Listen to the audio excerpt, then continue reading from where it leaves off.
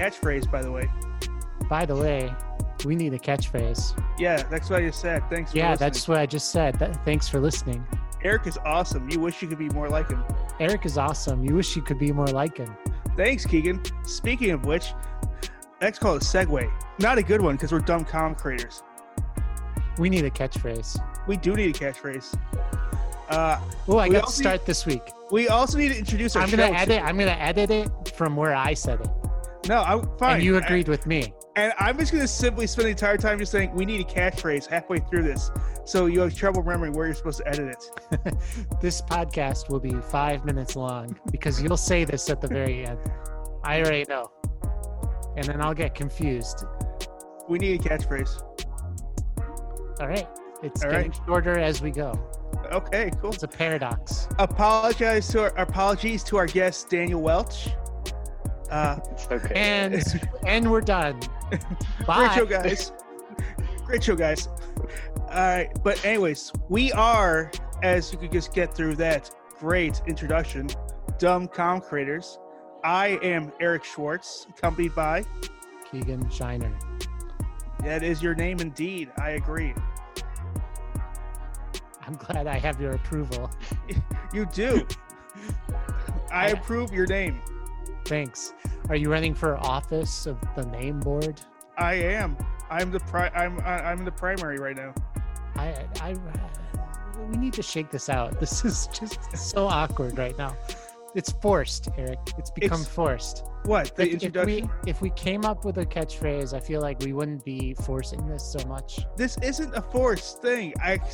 The actual question that I ask every time, and I always get the same answer that you don't have one. Well, how come I have to be in charge of everything? It's just a suggestion. Like if you suggested, hey Eric, maybe you should think of a catchphrase, I'll do it. But I have said that. I've said and that. And I haven't thought of one yet. So that's why I keep on saying it. It's my way of saying I have failed you, and it's my way of apologizing for failing. And if this is your first time listening to this podcast, that's our version of Previously On. So today we have a wonderful indie comic artist. He's about to print a comic that he's been working on for several years. His name is Daniel Welch. Hello. Did I say that correctly? Yeah, that's right. Welch. Mm-hmm. Is it Welch? Like yeah, Welch's like grape juice. Like the grape juice. First Cool. time I've heard that actually. So. Is it Daniel like Daniel Boone? Or Daniel Radcliffe, the famous British actor? I prefer Daniel Clowes, but hey. Daniel who? Clowes? Clouds? Oh, he made that comic Ghost World. Sorry. Oh yeah, Ghost World, the movie. Yeah. Hey, Oh, that's a God. movie. Daniel Radcliffe is in a movie. Yeah. Daniel Boone could have been in a movie. Who knows? Who's Daniel Boone? Daniel Boone. He was one of the guys at the Alamo. Yeah. He was like a famous one of those Cowboys? trappers. Actually, he wasn't a cowboy. He was a trapper. They caught small animals for their fur and stuff, and then Good for him. He's like Davy Crockett. Yeah. they were friends. They That's died exactly together. right. Yep, they died together. In each other's arms. They were holding. Maybe. A little known was there, Alamo but fact. You can watch several movies about that, actually. Mhm. They're all historically inaccurate. Yeah. So, Daniel, I think what we wanted to talk about were comics. And so let's... Hey, Keegan, that kind of feels forced right there. It was a did portion feel of it. first. It did. So how did you start making comics? I made like some comics as like a kid, I guess. But mostly I started my last semester of college. I took a comics course at the Museum School of Fine Arts in Boston. And just decided that I had wasted the past 4 years, and that's what I was going to do now. Interesting. Um, What was it yeah, about the and, class that really like made you want to stick with it? I guess I mean, mostly it was just an excuse, I think, to like finally, because I'd been reading and keeping up with comics for like years, and then like I'd never even like really tried to make one as like an adult or semi-adult, and then uh actually having like the materials in hand and like some basic principles, I was like, oh, this is pretty doable and fun. I don't know. Cool. And you said that you were, before we started recording, so that nobody gets confused, you said that you were a film major and an English minor. So, But reverse, but oh, you know, who's yeah. counting? Sorry, that's what I was, and you were the English English major. Right. Yeah. English major. Okay. And Yeah. film minor. Yep. Did you do a lot of creative writing and storytelling through that, or? I did a little bit outside of class, but in both cases, it was mostly just like criticism, like Okay. reading and essays and stuff. So it wasn't necessarily that you were making films or making short stories and then kind of like got into the medium because it was a hybrid. It was actually that you were into comics and wanted to start making comics. Pretty much. I mean, I'd written a little bit of like short prose or whatever, but it was always like that itself was always kind of disjointed and like sort of non-linear in a way that I feel like works a lot better for comics. Mm-hmm. So it started eventually, like all that started to make a little bit more sense than writing in just words. I see. Cool. So what do you have any influences on your comics before we start looking at a specific one?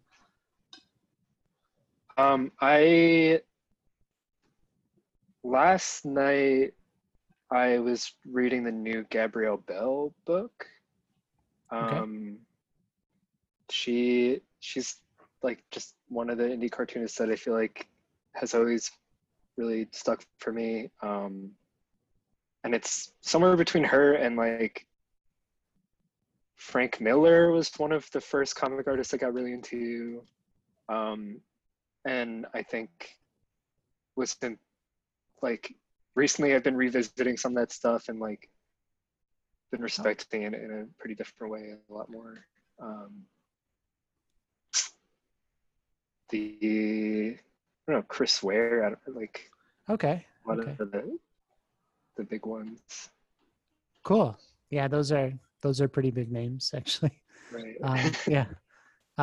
That's good because everyone can kind of look those up. And it's not like there's a tiny amount or a select niche for them, so there's plenty to go around. Right. Yeah, that made no sense. I'm sorry.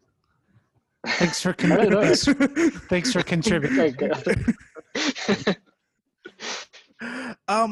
Also, I'm just reading your comics. I know a lot of them seem to have like almost be partially autobiographical nature. Is that true across the board, or is that true for Select, or not true at all?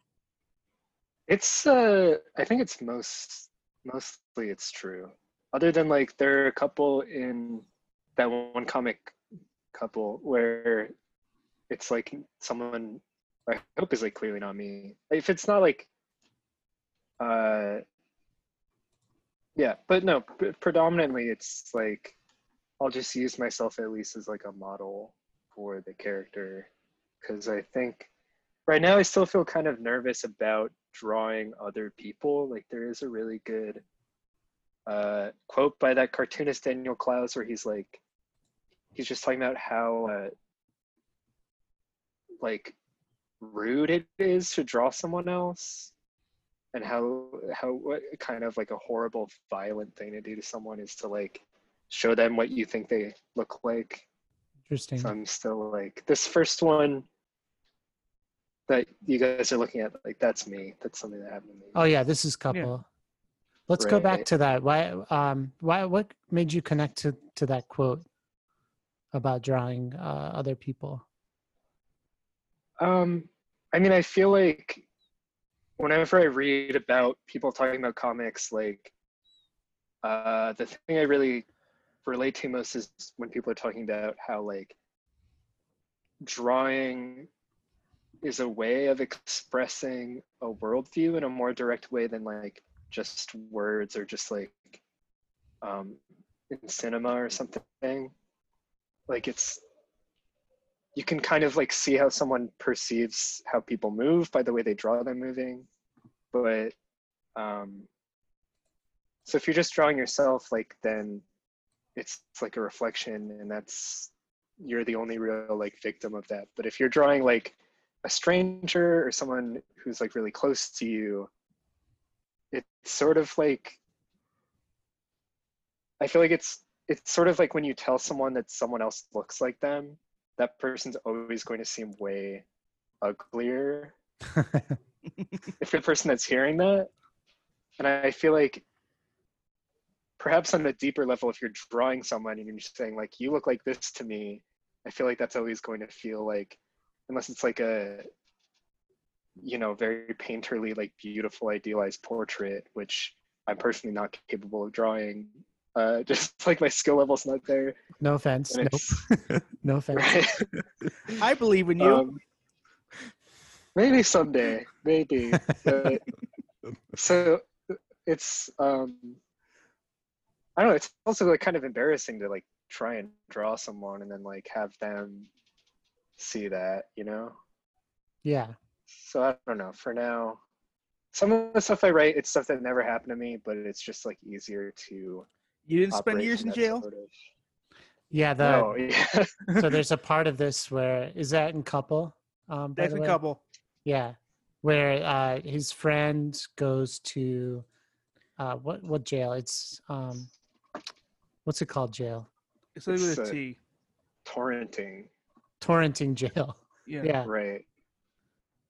Well, this one's funny because parts of like it's supposed to be two characters that aren't me at all, but I did get caught by my parents once torrenting a bunch of I think it's like then the newest like Kendrick Lamar album and like a bunch of other like they actually did get a letter from like the charter cable company about Really? how, Oh wow, really? yeah, Because but nothing happened. we definitely torrented back I in the torrented day. stuff. I still torrent stuff. So But it was before they could really track it. Because Right. we went to college right around the time that they started tracking. And I think Purdue had like an intranet, which was eventually shut down. But the intranet was like their own version of Napster, had like literally everything. Wow. my school literally made just, they just said like, here's free Napster and they'll cover the costs. Yeah. So we ended up paying nothing Really? for Napster. Yep. Yeah. Sick. But that was the Wild West of the internet before, when the web was still a web and not just a tangled mess of corporate shells. Yeah. It was at the time. It was kind of like, you're gonna send me a letter to tell me to stop pirating music on the internet. Like, Yeah. how are you gonna use an analog format to tell me to not do something digital? It's so You're stupid. really flexing on me. But Could they tell from the links that you were going to? I'm sorry to go off topic, but I'm interested to know. Did they know the files, or did they just know that you were torrenting? they knew the files. Yeah, they somehow knew exactly what I downloaded. I think it was wow. just like seeding it for too long. And I also think it was like an album that had just come out, so probably like the record label was like putting more pressure to monitor that stuff or something. I don't know. Maybe they like leaked it to see who was Right. downloading it. Like they put a tracker in the code or something. It's possible. Did your parents yell at you and start laughing? They didn't start laughing. So that was a bit of a rewrite of or that's one thing about creating a fictional character, I guess, is you can sort of rewrite the traumatic moments. Yeah. Uh, Well, this was an interesting part of the comic. If we can get into this a little bit, you had a lot of prose in this comic, which is unusual for a comic. What was that? How did you come to that choice? I think it was just like I for the whole thing I came up with the title first. I actually was just like drawing one night and like wrote that on a sheet of paper and then like posted it on my Instagram story or whatever, and then like a bunch of people kept asking me like what that was, and so I just like wrote every one of these paragraphs, I guess, because then the text-based part of the narrative is broken up into paragraphs. Like I just wrote on a post-it note, like put it in my notebook, and then I was gonna figure out like how to reorder them and like then what to draw. Oh, weird. And So eventually they I weren't realized connected at all? They weren't connected? they were, but I wasn't sure. Like it was like a loose order. Like I Oh, think okay. I still had to figure out like narratively like what stuff should go when. But I was gonna figure out what to draw later, and then I realized that the text parts were way too long. So then I thought I would do like the images facing the text, and like sort of convince myself that that was like torrenting works by like downloading like disparate parts of a file, and like I Yeah. thought maybe that would reflect the format would reflect that somehow. I'm still like It actually I don't it know. felt pretty almost like flashing between a news story and then like kind of what's going on in the jail, I guess. Does that Eric, what do you think?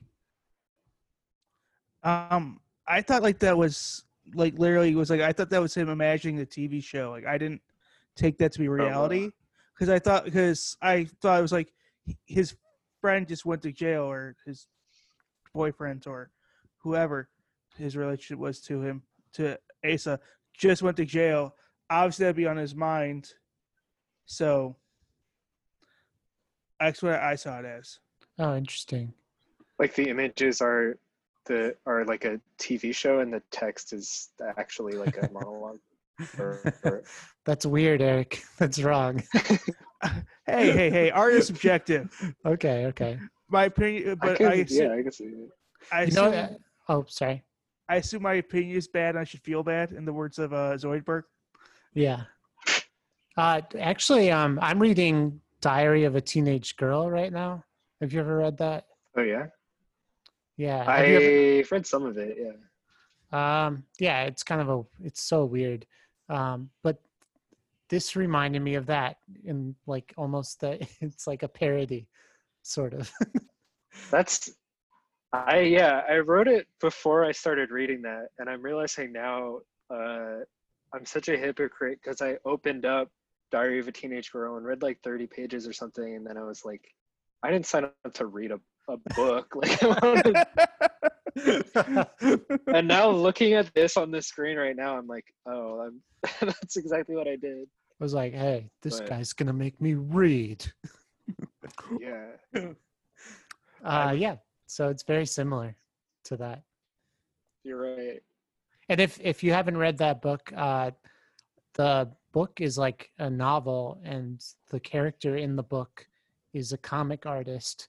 And as she develops as a comic artist, there's more and more comics in the book, kind of flashing between comics that the character is drawing, and then also comics of like real life events that the character is going through.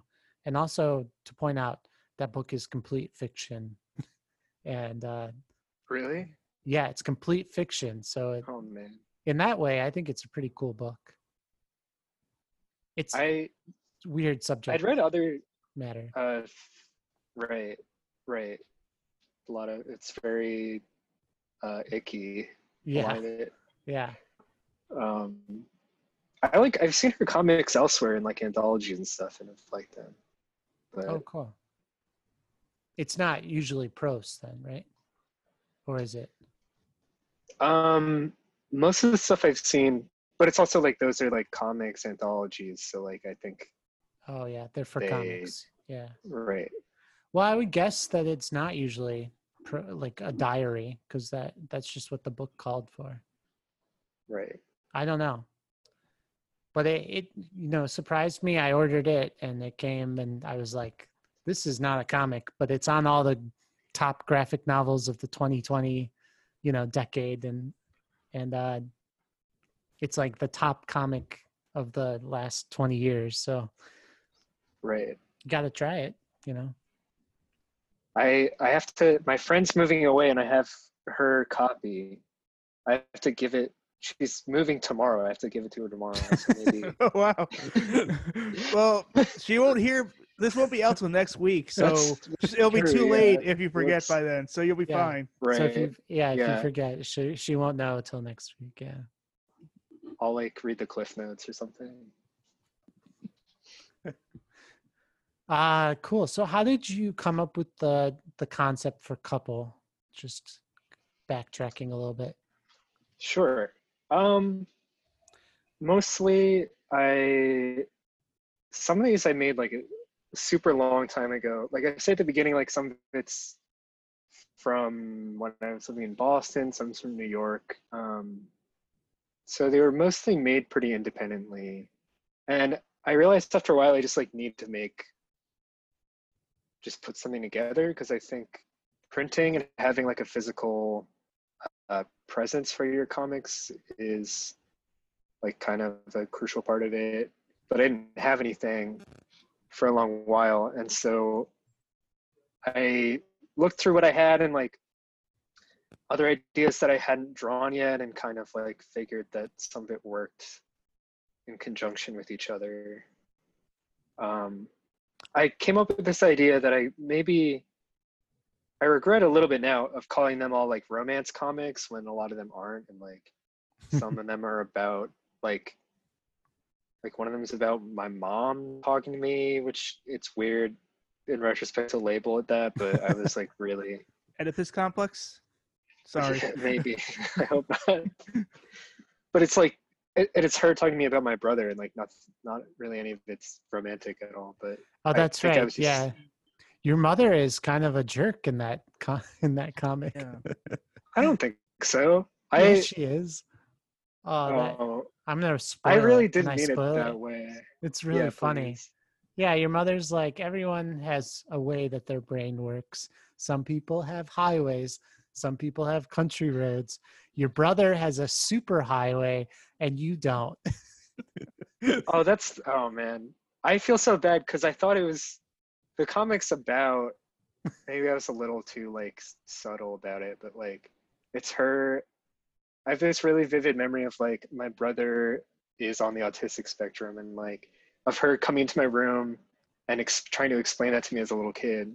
Oh, But I interpreted this very wrong then. well, she did too, because I showed this comic to her and she was like, she started crying, and I was like, what's wrong? Like it's well, I thought it was more about like me being like a narcissistic little kid and being like, oh, he has that neurodivergence. I want that too. no, it makes you sound like I'm smart. And she's Damn. like, no, you're not. He's the smart one. No, I actually interpreted that he was he was on drugs, like because he's a super highway. I'm like, Damn. oh god, he's on drugs. Whoa. Because you kept on talking about the word highway. I'm like, what? Is this like subtly trying to say drugs? It's a little kid, Eric. Why? I know it doesn't. That's what I mean. I'm over 2 in my interpretations today. Right. My brother's in an MK Ultra. Yeah, that okay. I'll have to think about that a little bit. Let's talk about the art a little bit, because it's kind of, I don't mean to be, I'm not trying to be rude, but it's all over the place in terms of Sure, yeah. form. Are these intentional choices, or are you kind of like piecing together different days? I'm just leading a little bit, but uh, so this comic has very broad strokes, and this comic has like detailed pen lines, for example. Just the actual art style is different. Yeah. I think I was like, this comic covers like basically the first 2 years of me trying to make comics and figure out my voice or whatever. So it is all over the place, and I was all over the place, just trying to figure out like what I wanted, how I wanted to draw. The torrenting one that's the last one I made. That was like, it was holding me up forever because I realized I needed it to be super detailed. I see.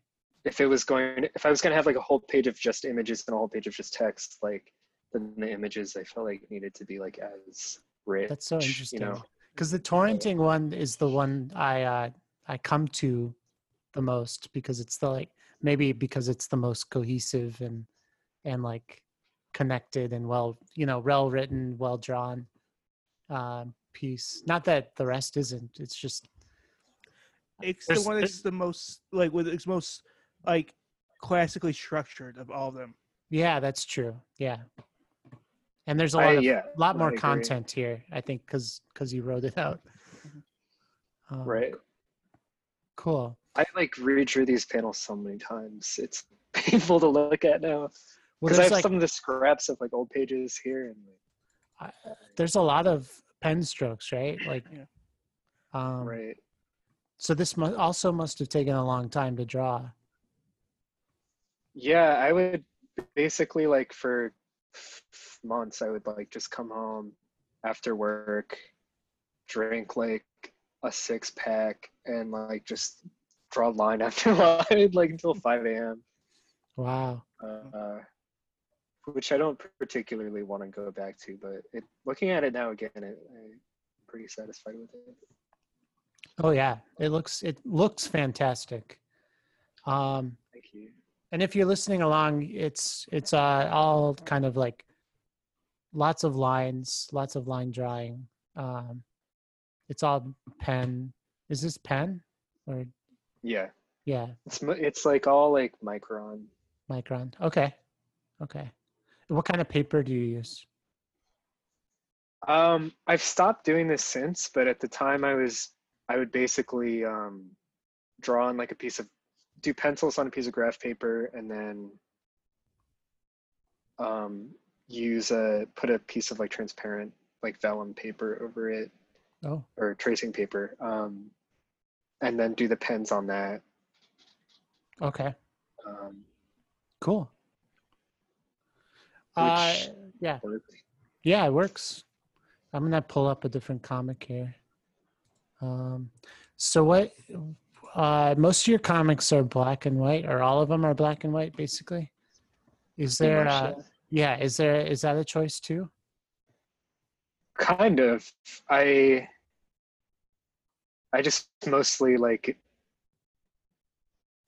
It's partly just like laziness. I don't know, because I don't know anything about like color theory really, or like doing it digitally I guess would be easy enough, but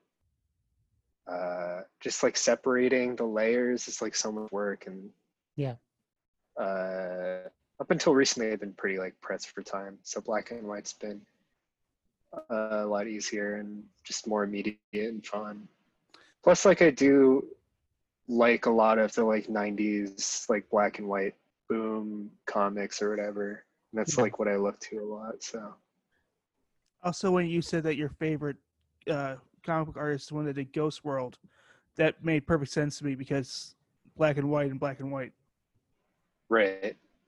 Yeah, he's like the king of that. So this comic is the Escape from Bupropion. Yeah. How do you say it? It's Bupropion. Bupropion. What is that? For a while I hadn't. It's It's an antidepressant drug that Okay. instead of it's not an SSRI. I like I'm so dumb about this stuff.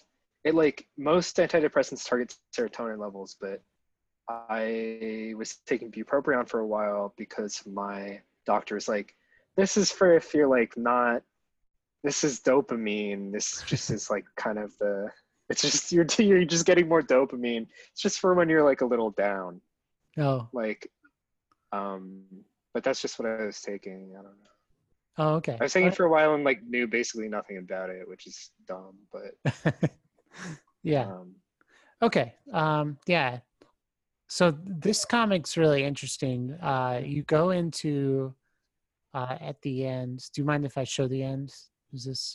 Are these no, please. spoilers or Spoiler for everyone listening. you kind of attack yourself at the end, which Right. I thought was really Fight Club of you. Ooh, interesting. Also, was the story about the Italian waitress true? Is that also autobiographical, or that just something?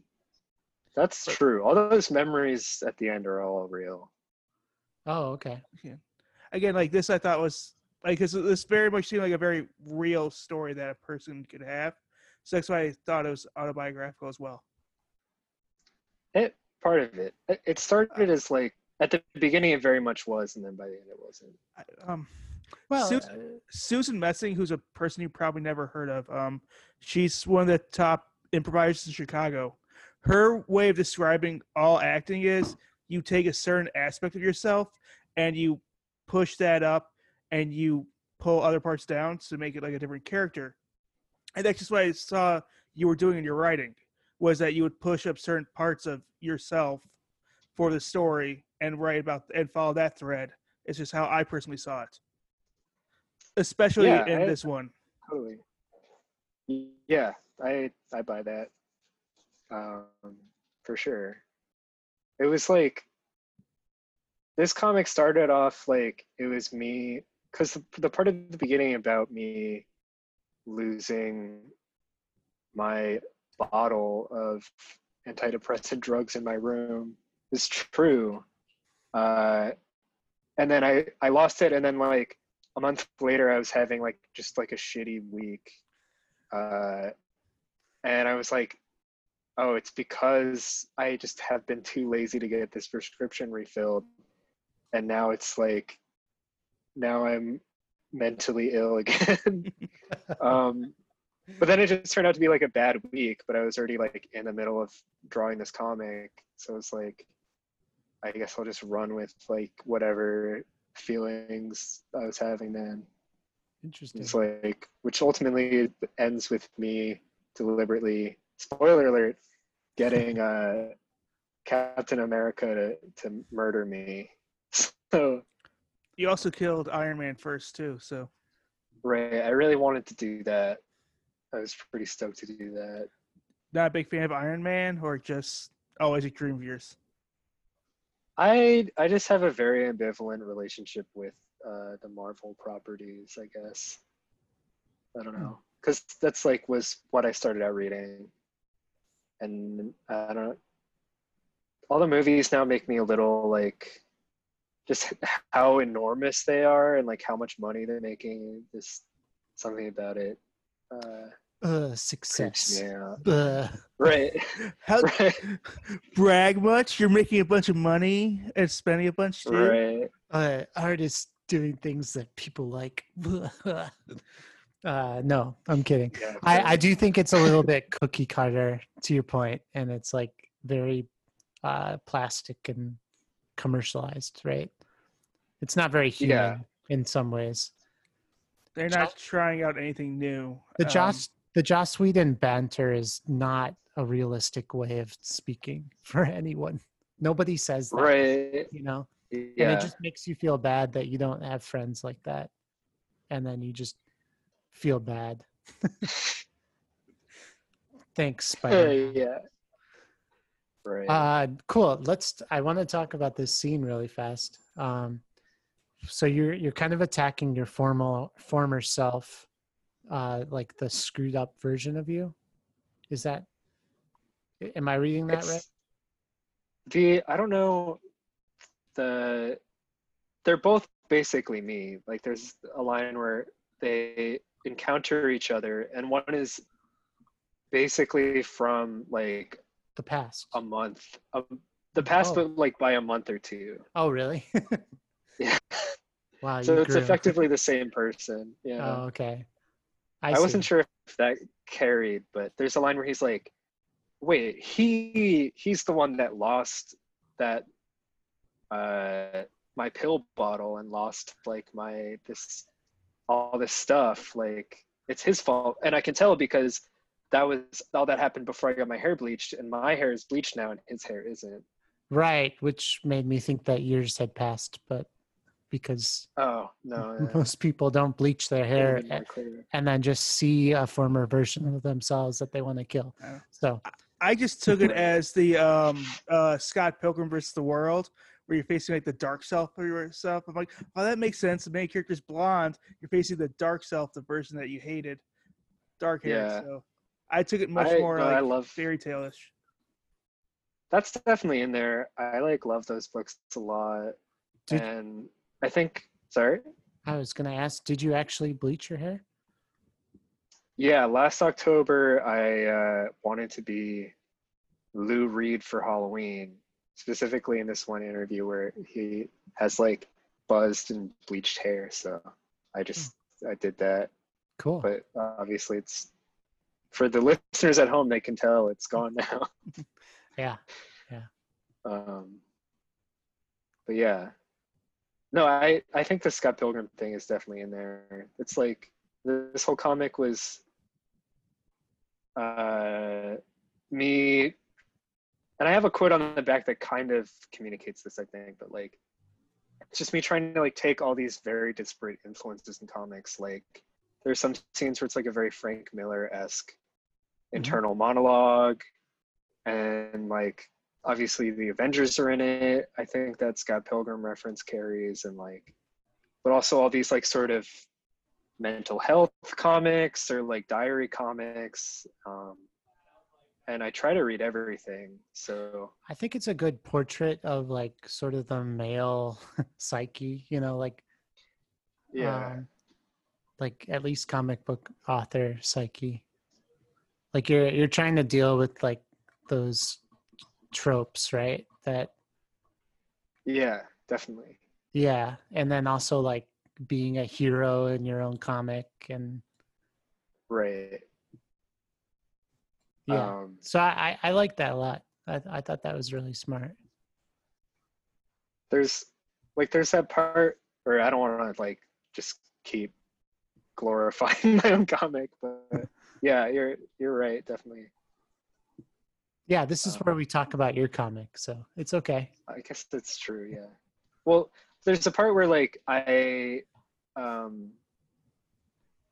thinking about like all these sort of like pervy underground comics guys like Crumb, yeah, or like you got your Joe Matt or your Chester Brown, and like how they like obsessively like document these like horrible thoughts that they're having.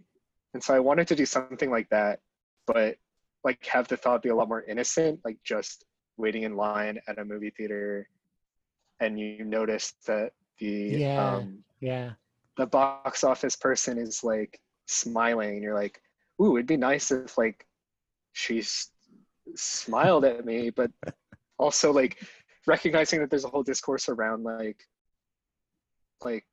women demanding that women smile and whatever. Oh yeah. So it's like yeah. This sort of self-lacerating thing over something that's like not even like my character like didn't do or say anything about that at all. Right. It's And of like, course the setup is there, right? I wonder if she'll smile at me and like you're kind of like creepy looking in that frame. And right. And then you don't pay it off. Like there's no payoff. She doesn't even appear in the rest of the page. Right. She's just completely off. Yeah, I like that a lot. Cool. Let's go on one more. You have another one here. Do you have any? While we're talking about, do you have anyone that's like a personal favorite? I know that's like asking which of your kids is a favorite, but Um, I mean, I like the new one. I think that was kind of a breakthrough in terms of like how I want to draw. Which 'Cause one's that one that? was a lot more fun. That's couple, right? The new one is the bupropion one. Oh, that's Okay. oh yeah, okay. Okay. That's the one we were just talking about. yeah. Right. Because that one was just like, couple was very like I said, it took a lot of time and it was like kind of torturous for a lot of it. Because I thought I had to draw in a certain way, and then drawing the bupropion one was like actually a lot more fun and a lot easier to do in terms of like portability. Like I was doing it on like a little like notebook card or note card booklet. I also personally saw bupropion as like of all three, like the biggest window to your soul. Like I really saw this character, like everything that he was going through, everything he thought, all his Oh, yeah. regrets, all he was trying to do. And having said that, it is also the most like the pages don't change style, and it, you know, everything kind of looks similar, which is easier for a reader to kind of follow. Yeah. It's more traditional, I guess, is professional, as Eric might say. It's a lot more cartoony. Like the other one, it felt like I was drawing, but this one, it's more like I think there is a difference between that and like actually cartooning and like trying to implement like a visual language. So I think this one was important to me. Is this the I one? might make a sequel. Are you going to be publishing this? Yeah, I just bought a risograph printer actually. Oh, which cool. This isn't like particularly like, it's just gonna kind of operate as like a basic printer, but I'll be able to make a lot of copies of this Wow. and just Wow. mail them out or something. That's cool. So explain what that is for our listeners. Oh yeah, sorry. I know what that Also- is, but Right. yeah. I also I keep doing this. I guess it's technically pronounced risograph for Okay. the nerds, but Hey, where are you from it's- originally?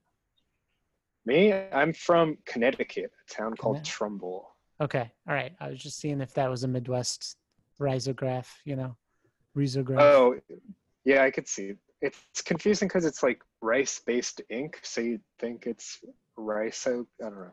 It's stupid. But it's like a form of printing where it basically is like a huge copy machine, and there's like a drum on the inside that it's like kind of midway between like a laser printer and a screen printing process, where like you scan something in like you would on a copy machine. It creates a master on a piece of like rice paper or whatever. And then once that master is created, you can like shoot off a bunch of copies of that one page in like rapid succession.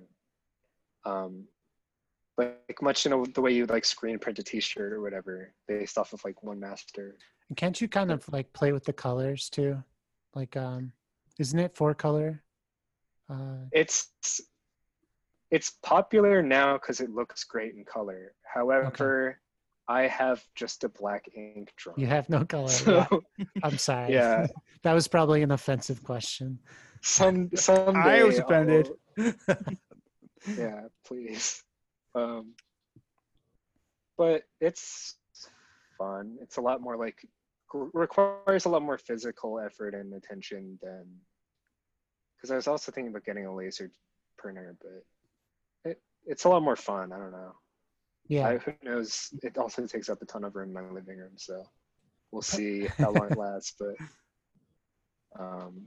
Cool. yeah. So let's talk about distribution and marketing, like your Sure. Yeah. your It's gonna be process. a short conversation. Well, have you been in any zines? Have you submitted to any what kind of stuff do you look at doing after you complete your comics?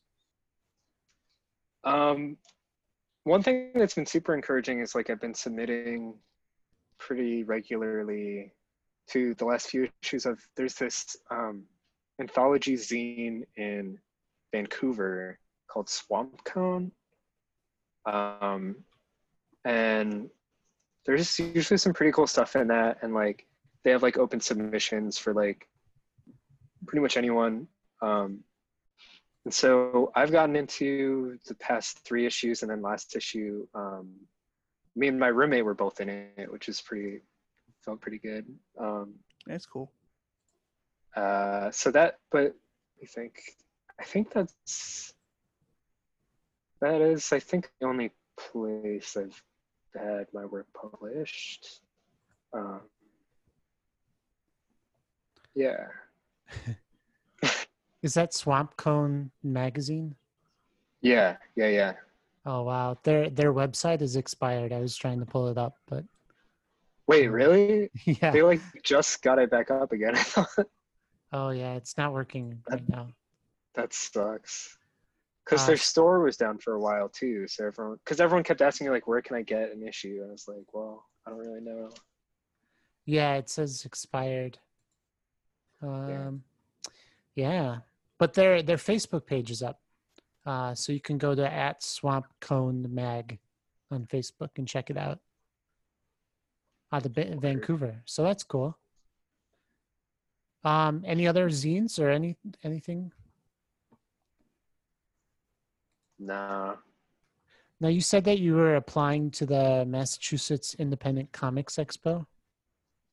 Yeah. Have you been to that before? This year? Yeah, I volunteered at it one year. It's a pretty good festival. I've like found a lot of like really good new stuff from them. And they have like, I feel like it's a pretty low key indie comics special, what the conventions are. But they have like really good speakers. Like I think they got like Jaime Hernandez last year, and like Michael DeForge talked. I saw him talk. Oh, cool.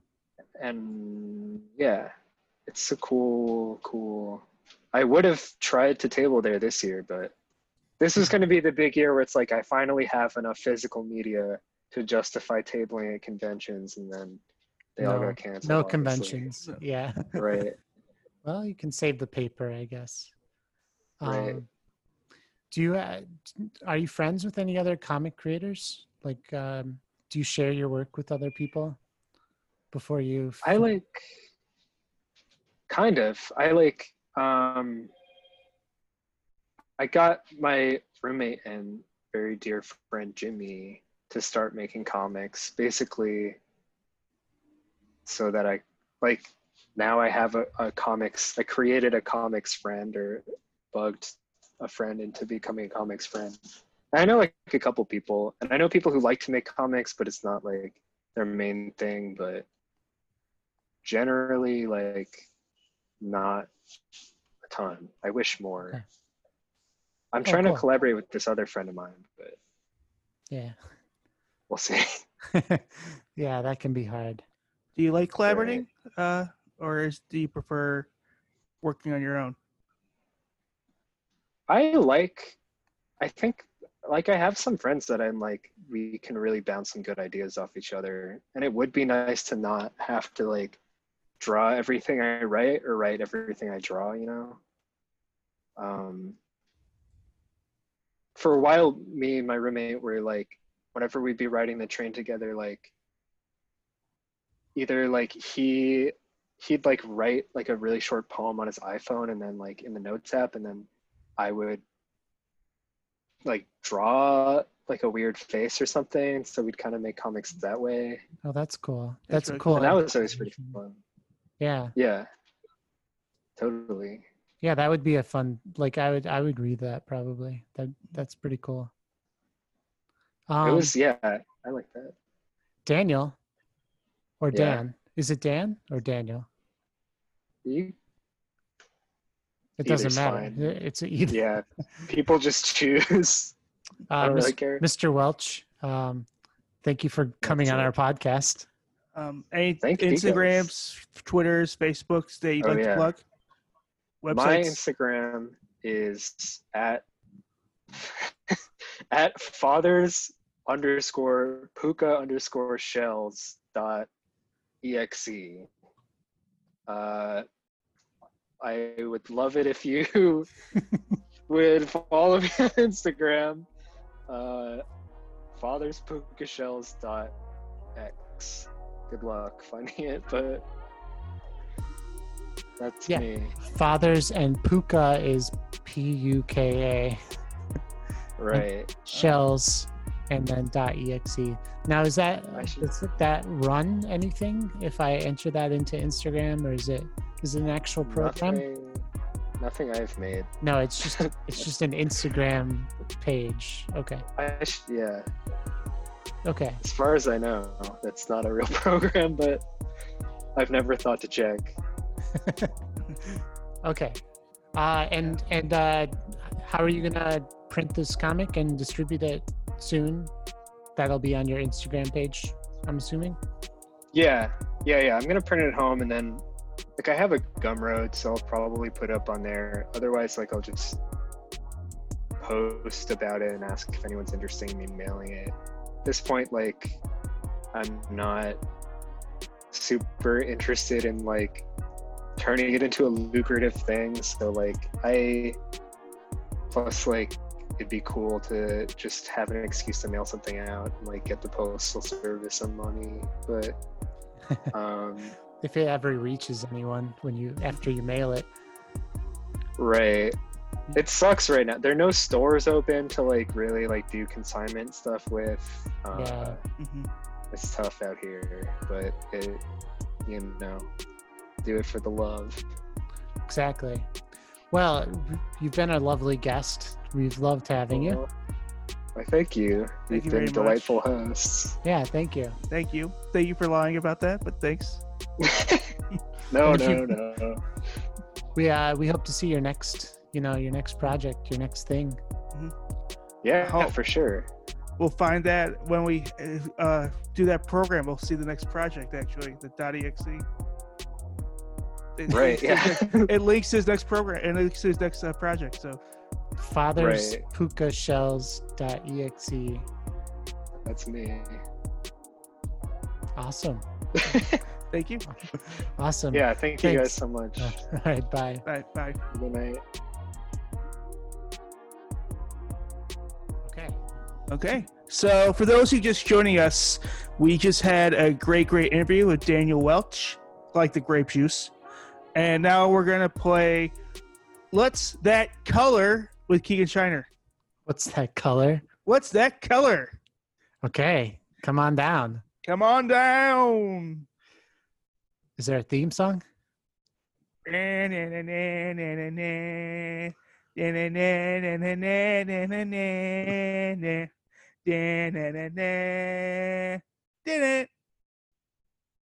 Okay, I think that was very close to being copyright infringement. That's why I ended with the nah. Totally different. Totally different. Totally different. All right. Also, isn't that song in public domain though? I don't think so. Oh crap! Isn't that Stars and Stripes Forever? I don't even know what song it is. I think Stars and Stripes in the public domain, so I think we're fine. It's John Philip Sousa. It's copyrighted. 1 second. No, don't look this up. I'm killing this now. You have to... Okay, while you look that up, I'm going to start talking about the color. Yes, it is in the public domain. Okay.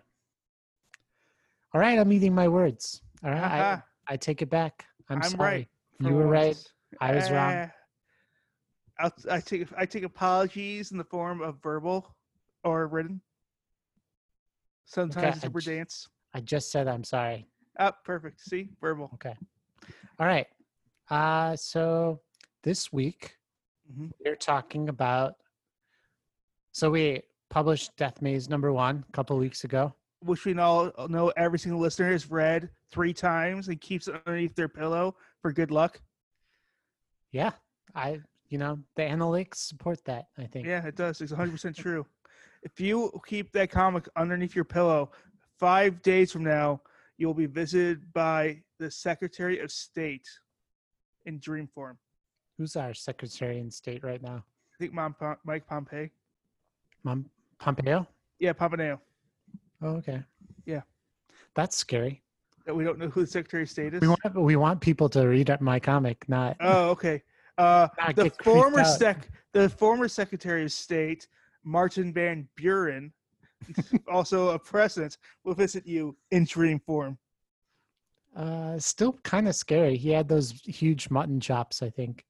Didn't he have like that big bushy? He had big mutton chops. Okay. First ever Secretary of State, Thomas Jefferson. Ooh, he's been canceled this year. He's been canceled here. All right. Yeah, he's done. Okay. Henry Clay never became president, but was Secretary of State for the corrupt bargain. Will visit you in dream form. I think Henry Clay is actually probably a pretty good person. Yeah. Okay. We'll go with Henry Clay.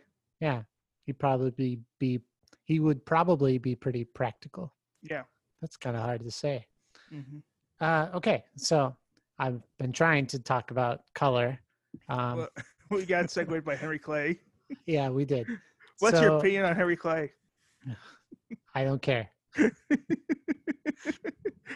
So I published Death Maze #1. Mm-hmm. These are 2-page comics. They're not. You wouldn't think that they take this long and be this hard to produce, but they are, and they do. So, so after writing Death Maze 1, I wrote 6 more Death Mazes, and now for this podcast, I'm kind of going through the process so that our listeners can kind of follow along with their production.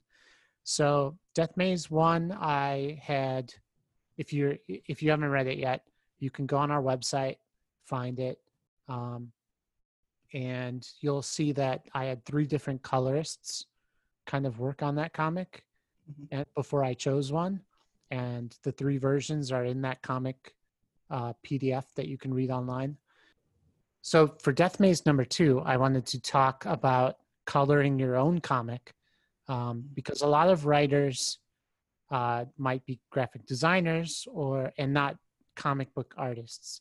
And a lot of comic book artists don't color. They just do the pencils and inks, or they just do the pencils and no inks. So there is some room to save some money and color your own comics. If you already know Photoshop or you already know Illustrator, you can do that. So I'm going to share my screen. If you wanted to follow along with us and watch this podcast, you can do so on our Patreon. It's patreon.com/dumbcomiccreators. Doesn't cost anything to watch it, so it's a nice added bonus. Yeah, we just put it up there so you can follow our screen shares if you want to. So this is page 1 for Death Maze #2. I do not see any color whatsoever. There's no color. I just wanted to show you the black and white version before we get into it. So we have this establishing shot. We have some close-ups here of him turning into this Hulk type of character, but it's not the Hulk. He's also doing that by punching himself in the face. Yeah. He beats himself up in order to turn into this creature. And then he keeps himself angry by hitting himself. It's Death Maze #2 type of humor here. So you can see this can be done a couple of ways. So I wanted to start coloring this comic, and so you were going to color it yourself, not hire someone else to do it? That's right. For this comic, I wanted to color it myself. I had the tools. And by tools, I mean I know Photoshop, and I can follow a tutorial of how to color comics, and I know some color theory from doing graphic design, so I thought this would go really easily. And the follow-up question is, did it go really easily? Well, I would say that it went horribly, horribly long. It took a long time to do. Horribly long, not wrong, but long. Horribly long. That's right. Horribly, horribly long. and you'll see a couple of different versions here. This is version 1. Eric, describe this page. And this one, okay, so it is very, very brightly colored. The way I look at this, I'm feeling like I'm watching the Transformers cartoons type of color scheme. Okay. Lots of blue, lots of red. Yeah. Also, very interesting though, is in the third picture, the one where he's hulking up, Yeah. the background is not colored in whatsoever, which obviously was done on purpose, and I think it's kind of an interesting choice. It is interesting, yeah, but it's not very dynamic, and it Mhm. doesn't add any energy having this be just white space. Mhm. You'll notice on this page that there's a little bit of gradient on the sky, but most of this color is just flat color, which means that it's completely one color. There's no shading, there's no highlights. Another thing to note is on this version, I have lots and lots of mistakes with the coloring because I did not do the flat coloring correctly. So Also, there's a lot of bleed through if you look at it. So right. So anywhere where I use the paint can or the flood fill, which is what it's called in Affinity, there's this like little line of whatever color was there before where the pixels didn't meet and it didn't actually fill in. I also wasn't like zoomed in very close on the artwork when I was highlighting, so there's lots of overlap of the brushwork of the colors, and you just like there's everywhere you look at this page there's going to be mistakes. So what did you learn from this first one? Like, obviously you learned you weren't happy with this, but what did you learn? Like, did you learn like how you're going to fix it going forward? Did you learn what you're going to try to do? Because obviously, if you've done the disco one and coloring, you said you probably want to do it again in the future. Well, this is version 1, right? So, yes. So obviously, we have to go to version 2 to see how you changed it. Yeah. Well, for one thing, I think what made all of this process difficult is that the artist gave me a file that had 50 billion layers. And I'm going to zoom out so you can see. So like layer 1, layer 2, layer 3, layer 4, layer 5, layer 6. And it's like all the panels are layers. And then there's within those aren't even layers. Those are just groups of layers. And within those groups, there's like 10 more layers. And so to do color on this file was really difficult. So the first thing I learned is to put the color in like one layer to make everything easier. And even on this first version, I had color on multiple layers, and it's messy and difficult. But some of that is because of the layers that the artist left me. So if possible, ask the artist if they can combine stuff down to be just lines and background or lines, panels, and panel lines and background, because this file is pretty messy, I think. Yeah, it looks like it went through a lot of just adding more and more and more and more. Okay, so let's look at version 2 of page 1. So this is the current version. So this is the version you went with. So for those that can't see, the colors still say somewhat similar in that like the red of the shirt stays the same, the blue sky, but there's a lot more dynamic changes. It's also just a much more it's just better looking. I'm trying to find an artistic way of saying that. I think it's energetic. It's energetic. It reminds me of the night sky in a good way, in that it's not all the same darkness and the brightness. Like things are affected by the stars, or if you have a light or near yourself, you can see different things. Also, the colors seem to not bleed through and not change. There's a lot more added detail to everything. So how did you go about this one to make your life simpler? And also, was this also going through with the 50 layers that the previous one had, or were these layers combined? So this one is also, I mean, there was really no way to get around dealing with these layers. Mhm. And because the artist also has like these white lines, which are part of his black lines, which Mhm. I don't know if that's intentional or if they were supposed to be deleted, or if he thought this would just be a black and white comic or what. But they're very annoying, and I didn't really know if I should delete them or not. And I'm sure a colorist, a professional colorist, would just deal with those in a better way than I am. Um, but You this, so you did you just leave them in there? Was your ultimate decision? yeah, pretty much I left them in there because they're motion lines, and when I did delete them, it didn't look as good. Um, and again, I'm kind of new to this, so I didn't want to rock the boat too much um, from what this artist was doing. Um, Ultimately, I think it still looks really nice, right? Like even though there's some white lines here, it looks good and the color looks good. Um, so this time I went with most of the colors are all on one layer. Mhm. If you see, I'm flipping it on and off, and you can see most of them are on um, one or two. There's one panel here where like everything I did on the color had to be in that group of layers for some reason, and uh, and that's because it was like a computer screen, and he had changed the opacity on the actual lines to be grayed out, and because it was a screen, so in order to have the color also be at a lower opacity, I had to do the color in that group of layers. Again, all of this would be solved if you just merged all the line art. If Or you had unlimited time and nothing to do it, would you prefer to be able to draw or add colors to each layer and see where that went, or you think it ultimately was better by just doing it on the one layer?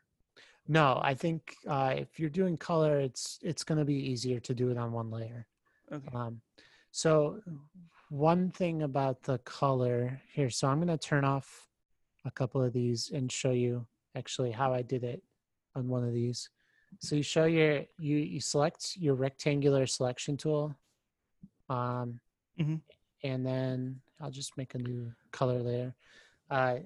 So you select the outside of the panel that you're working Mhm. on, just one panel, and then you use the flood fill and make sure that contiguous is unchecked and everything up there is set to 0 basically.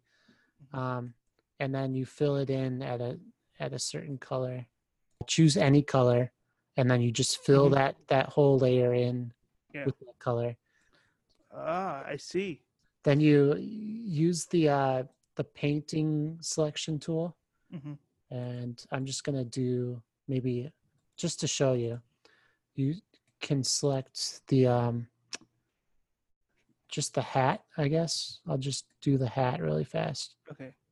and sloppily. But you just select so this is filling in a Are selection you of the hat. are you purposely not zooming in because to save time? Or Yes, okay. yes. So normally for those watching, if you're doing this not for the sake of brevity, but for the sake of perfection, zoom in and get a much more closer part to the hat. Right. Then you can make that hat any color you want. Um, and as long as this contiguous is not checked, when you do this selection, it'll Mhm. just fill in that hat. Um, and then as you keep doing this, you just keep going further and further in with your selection tool. And then, and So again, I'm this, just being sloppy right now to, but so you could change that part of the hat that you want to be red. If you want to, you could change his fists and hands and shirts. yeah, So it's a long process. Did you say?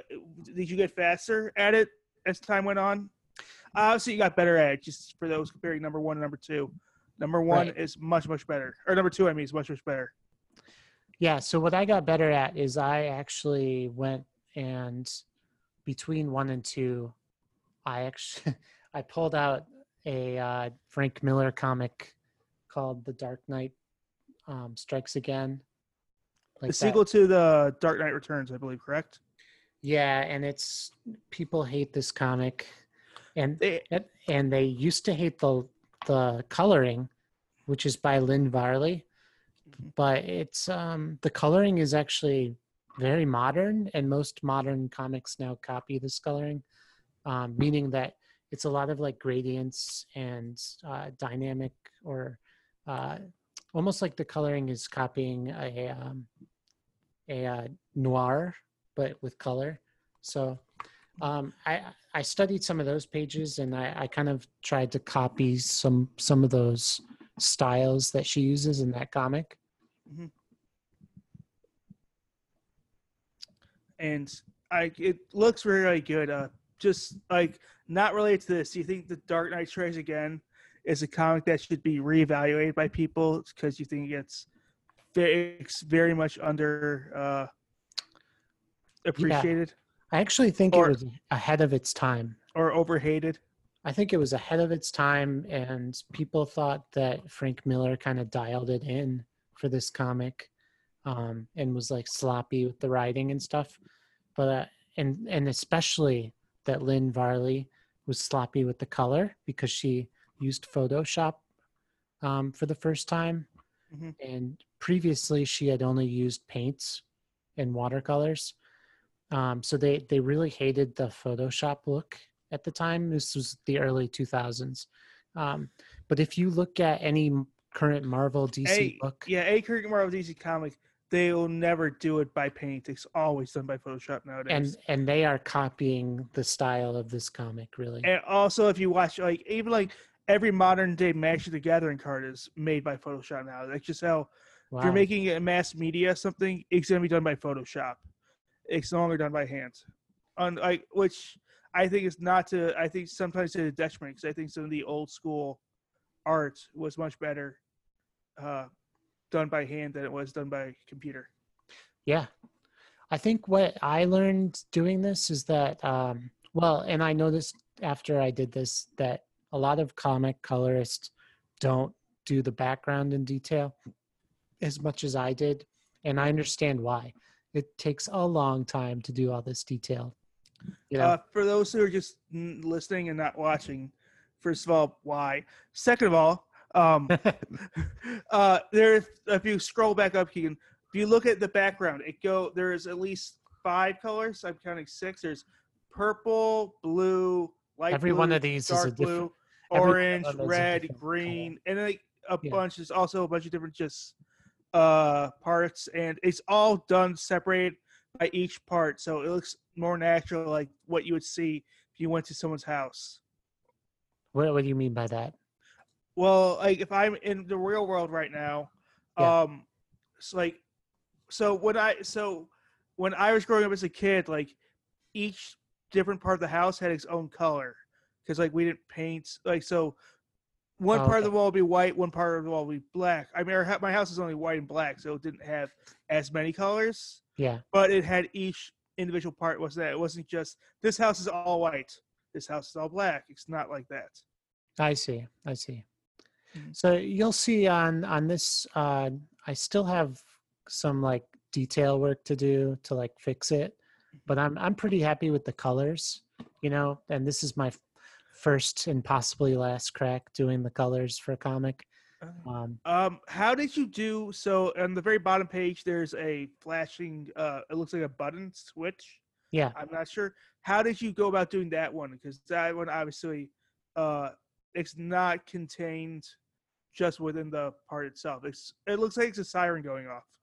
Sure. That is done using a gradient tool. And actually, to show you this, I'm gonna make him glow like that. Okay. So I'm selecting. So I have my selection tool to like select colors, certain colors, um, and now if I use my gradient tool, I can make him like a gradient, right? And then if I set that to be elliptical, it'll originate from an origin and kind of circle out like that. And Is that what you did with the purple background? If you scrolled up. sort of, yeah. So that's going from this yellow color to like pink, hot pink, and then to dark purple. You can see. Yeah, so that one also too. So I was also actually even referring to just because the very top left is almost black, whereas if you keep on going further down, it goes purple, more purple. Yeah, yeah. I'm gonna here. I'll do that to this guy right now, and you can watch. So I set it to elliptical, and then I change the colors, and I'll even change these to be the same as the background, right? So it's going from yellow, and then I added a color for hot pink, and then our last color is that dark purple. Okay, but it still looks kind of weird. So you can weird as in like tiny on what I'm trying to color. So you can pull the actual gradient to change where each color affects. So now you can see it's more like the background of the page, in that the purple is on the edges and it's kind of radiating out like that. No, that looks really, really cool. Okay, and then also on the background, I used a paintbrush to add that splatter effect. So I went to brushes and I used like I think I used like a spray brush. So yeah, so that's a really cool effect, and it looks really, really neat.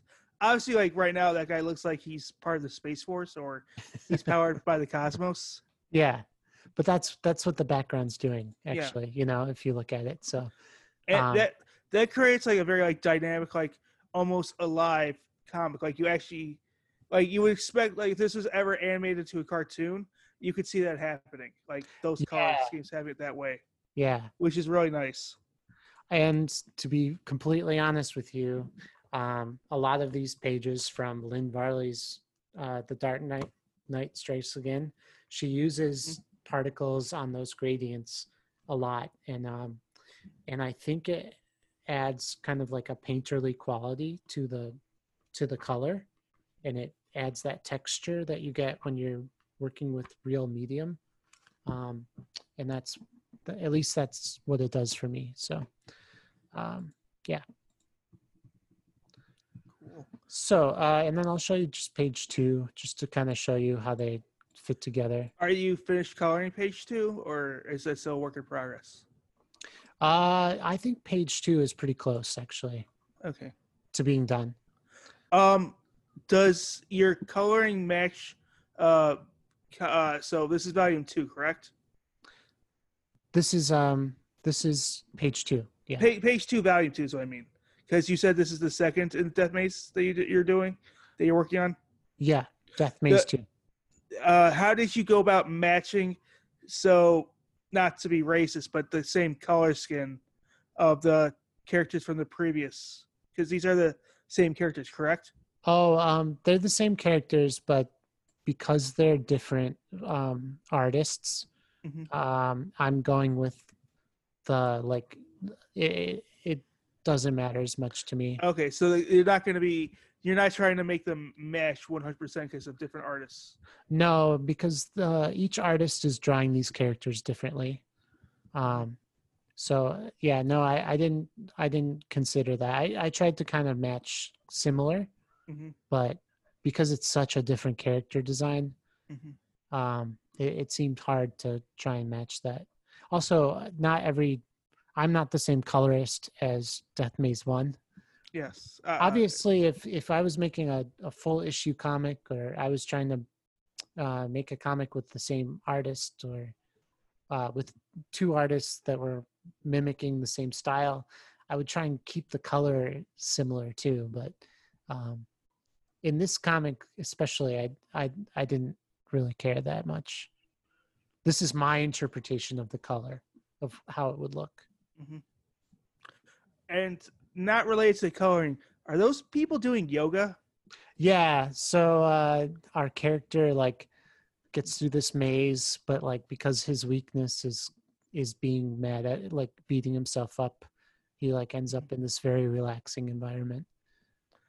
And it's And then he shifts back into his human form and gets eaten by pandas. okay. Coming soon. There are no bubbles like that you're saying like you're writing, like there's no words on this. Are you gonna have to color in the word bubbles when you get to them? Or is there not any word bubbles here, period? So you're talking about the lettering. Yeah, the lettering. The lettering is the last step when you're making comics. So last time I had a letterer make the letters for the Death Maze one. I think next week we're going to be talking about how I tried to letter this comic myself. Maybe I'll leave that for Death Maze 3, but yeah, so the letters come last. So once the color is locked in, then the letter will go in and fix this stuff. Make sense? Makes sense. Cool. Cool. Yeah, so I might have spent way more time on the color than somebody you would hire to do the color, because I colored in like every little detail of the backgrounds. But that's just because that's kind of my style. That's my color style. Also, this is your time to learn, time to grow, stuff like that. Yeah. So, but I had a good time doing this, and I had the Photoshop skills and like the time.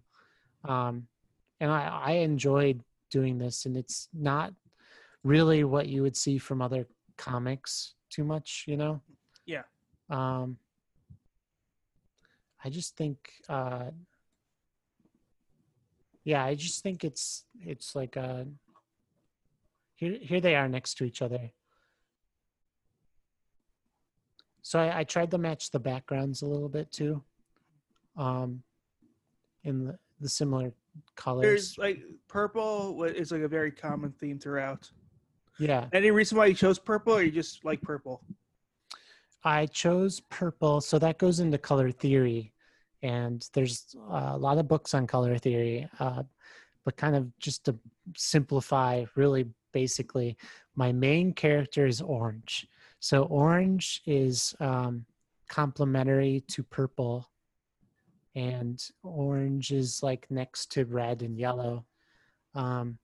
So, and that's why, and also clashes with green. And so there's lots of ways that colors interact with each other, but putting orange next to purple is kind of pleasant. Does that make sense? Or That's it as makes good as an pop out. explanation on color theory as the explanation that we got about jazz was from La La Land. Oh man. For those listeners who don't know, Keegan also in his free time plays music, and he hates the explanation that La La Land gives about jazz, because it's the most white, watered down version of jazz I think I've ever heard in my life. It is. It's jazz. Yeah. Also, it's not very accurate either, even too. So It's not at all. So I just butchered color theory, and thanks for that. you're welcome. I was trying to think what superheroes are orange and purple, but there aren't really. No, there's not very many orange ones. Period. I mean, there's an orange Hulk at times, but that's about it. That comes down to like the original printing process for comics, and orange was harder to make between red and yellow. It was hard to get like a consistent orange from printer to printer, so they avoided it. They did red, they did yellow, they did blue, because those were colors they could print easily. I just also think there's the Orange Lantern as well. That's like the only one I can think of in times that's actually orange, and he's literally Orange Lantern. Yeah, I'm sure we're gonna hang up this Zoom call and just immediately think of like 5. Also, we'll probably get a bunch of emails like listing them all. Like, you forgot this guy, you forgot this guy, you forgot this guy. Yeah, exactly. So anyway, just looking at these 2 pages and thinking about the comics that you've read, where do you think this stands in terms of comic color? Does it hold water? I think it holds water. I also think like it's also so much more detailed. It's something that the fact that there's only 2 pages makes sense to me that it's only 2 pages because this would just be super hard to do like for multiple times. Yeah. Well, and telling a 2-page, so I did a 2-page story just to refresh everyone's memory. I did 2-page stories because it's more difficult to write, and I was trying to really kind of push my understanding of comic writing at the time. So these 2-page comics are hard to draw, hard to write, hard to color, but rewarding when you finish them. I find the hardest 2 ways to write something is to write something super short or something super long. Because if it's super short, you have to somehow get everything in such a concise manner that it's very hard to do. And if it's too long, you have to add so much detail, you're never sure if it's accurate or correct. Right. Like, how do you keep people interested in the long form? Like, so my big problem with Game of Thrones is each book's like 8,000 pages. At some point, I might forget what happened in page 1 when I'm at page 8,000. Yeah. So cool. So that is the coloring update for this comic. Cool. If you're listening to this right now, I should have a write-up of this on our website, dumbcomiccreators.com, if you wanted to see screenshots or something like that. You can also head over to the Patreon page, support 2 great emerging writers. And podcasters. And just being a fantastic people. That's the best you can do. Just be fantastic people. Well, I mean, that's a good rule in general. Just be a good person. I mean, like that's just a rule of thumb. Like, hey, people, be a good person. It is a good rule. Yeah. Do you disagree with that, Keegan? Do you have something against people being good? No, I'm for it. Okay, I'm just saying. I know this controversial time where it used to be everyone could say the Nazis were the bad guys. Not anymore, apparently. Wow. No, I don't think that's true. I just think that the bad guys are willing to go outside, and the good guys are not. They're just staying home. But in the long run, we'll live, and the bad guys will die. So. Well, there you go. Yeah. There you go. That's how it should be. Yep. Did you read anything this week? I did. I read a comic called Sex and Violence. Cool. Let's talk about it. So, Sex and Violence is by Jimmy Palmiotti and Justin Gray. There's 2 separate stories in it. That's why they're 2 separate authors. And the artwork is by Jimmy Broxton and John Santa Cruz. Okay. Not going to show any images by it. Just 2 separate storylines.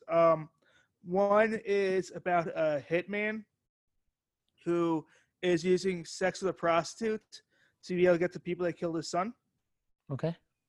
And the other is about a police officer who becomes obsessed with her neighbors and gets to the point where she pretty much hunts someone down and ends up with the so her neighbor is getting abused by her boyfriend / husband. Uh-huh. And she becomes obsessed with the girl, like trying to protect her. And so it gets to the point where like she kind of hunts down and pretty much kills the bad guy and ends up with a girl. Okay. And there's gratuitous amounts of nudity. So that's why I'm not showing it. Do you think it was worth having the gratuitous amounts of nudity? No. Or is it just literally just to kind of sell the guys who want to see nudity? It's kind of like to sell guys to say the nudity. Like, honestly, having it didn't add to the story. I think it actually kind of like distracted me from it. Okay. And the artwork wasn't so great that I was like, oh, this is beautiful. This is so great. It was like, All right. Yeah, so let's talk about the art then. Sounds like the story was... The story wasn't that good. The art was solid in that the character, and how any modern art or any modern comics art is solid. Not extraordinary, not something that stood out to me. Okay. The only reason like it's memorable is it's because of the boobs, honestly. Oh, okay. uh, all right. So, and I'm not even gonna follow that up. It sounds like it was pretty standard Marvel style comic. Yeah, Okay. it's very standard Marvel style. Okay. And what about the color? Coloring for the most part was noir style. So there are a lot darker colors, darker shades. Okay. Blacks, a lot of reds. Does it feed into the story at all? Yeah, it fed into the storyline because all of them were kind of depressing stories. Because one's, and it all takes place at night for the most part. So Okay. it feeds into the storyline. So that was I give it like a solid C or C plus. I give it a solid B because it's above or it's average, but not but above average in a good way or whatever is how I describe it. I see. And the lettering? Lettering standard Marvel, nothing special at all. Okay. Okay. Cool. Well, what about the je ne sais quoi? That's a French term. It is. Not really. They're really like, the reason why I read it was because I bought it because it was on a super sale. It was for $1 because the one of the owners at the comic book store wasn't a big fan of it. It was just trying to get rid of them because he didn't like having having nudity on his comic book rack.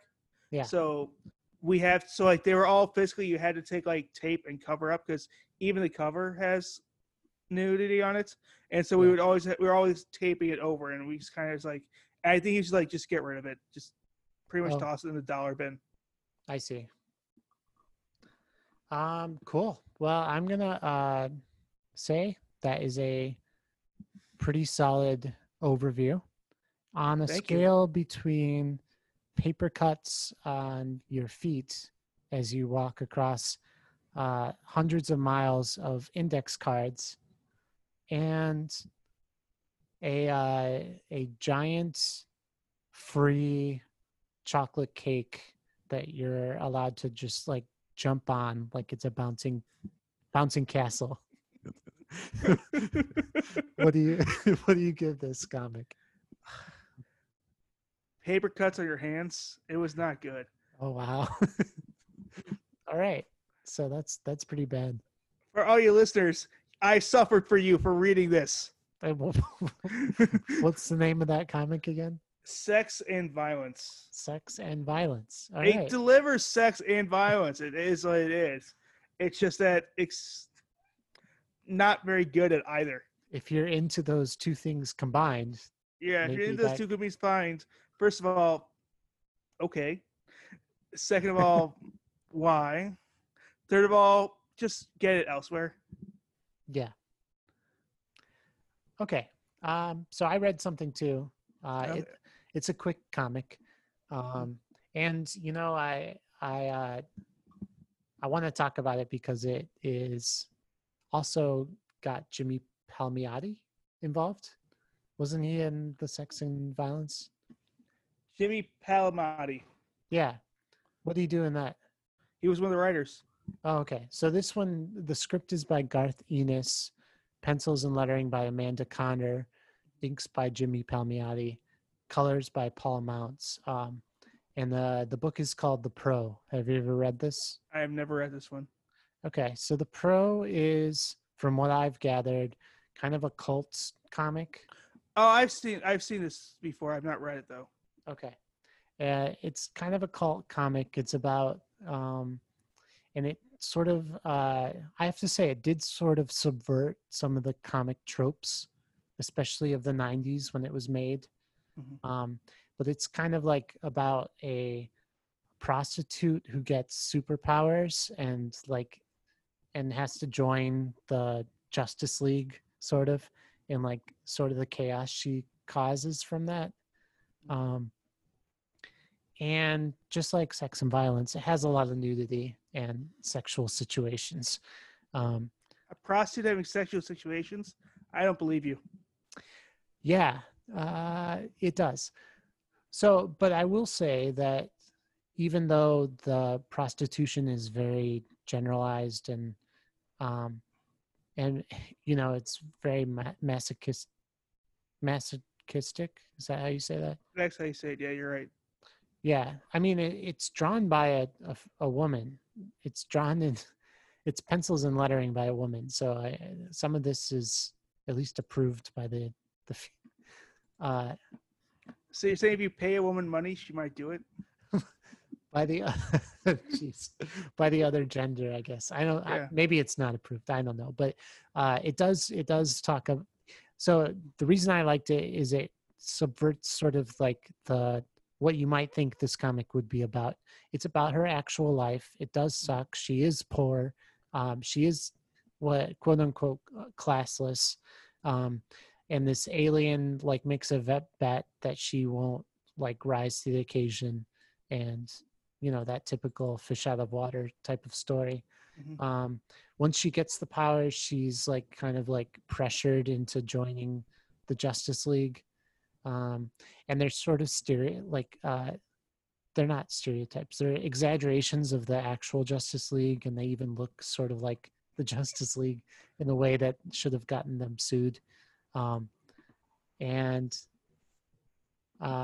like there's some like very would Yeah. definitely Oh, get wow. cancel cultured Yeah. yeah, some of this stuff, but Let me guess. Superman is beyond pure. That person is obviously Wonder Woman and Green Lantern. yeah, there's a very strong like Dom situation going on with the Batman character, and Robin, Yeah. and this is the Robin character. So yeah, and if you're listening, the Robin character is like underneath the Batman's legs in this panel. It's just strange. I mean, in the original or in a lot of the older Batmans, they used to sleep in the same bed. So Oh God. All right. So yeah, so it's definitely subverting some of that and just being very plain with those usual what's it called? Those usual expectations. Yeah, exactly. Okay. So she joins, and then she kind of corrupts them from within, and it ends. It ends. I mean, this comic is a one-off. There's nothing else that happens. So how does it end then? If you mind spoiling. I think she sacrifices herself in like the ultimate sacrifice. But it's all like been arranged by the alien, so it's kind of a tragic story. And I think they also have to like take care of her child.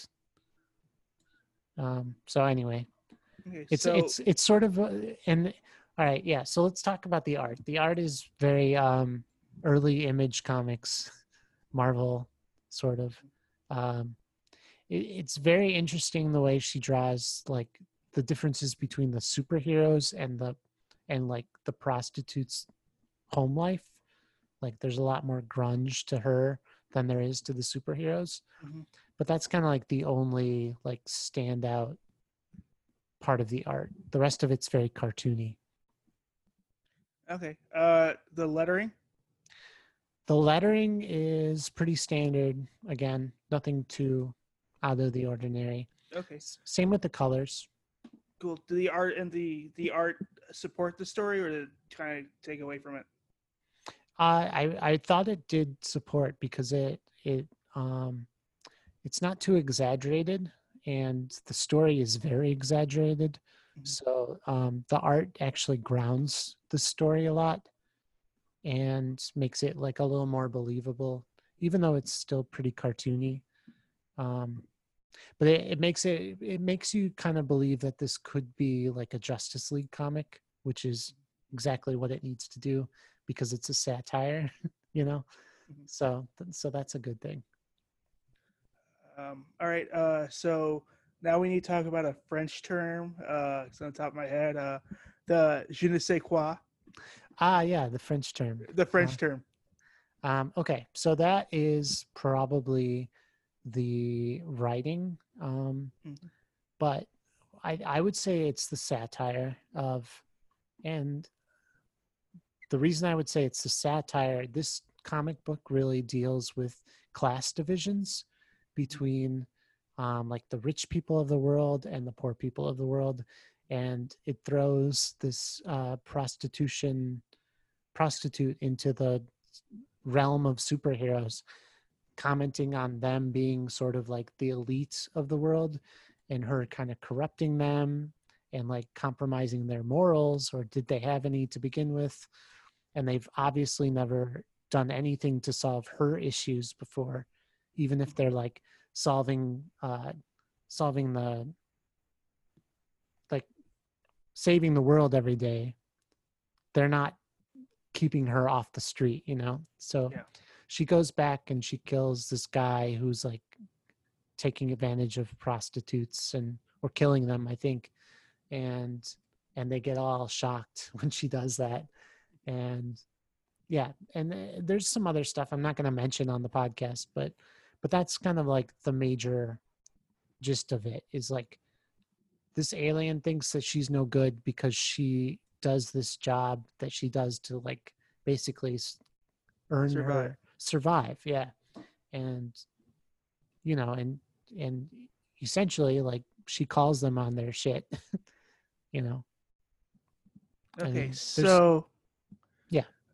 Overall, if you had to rate this between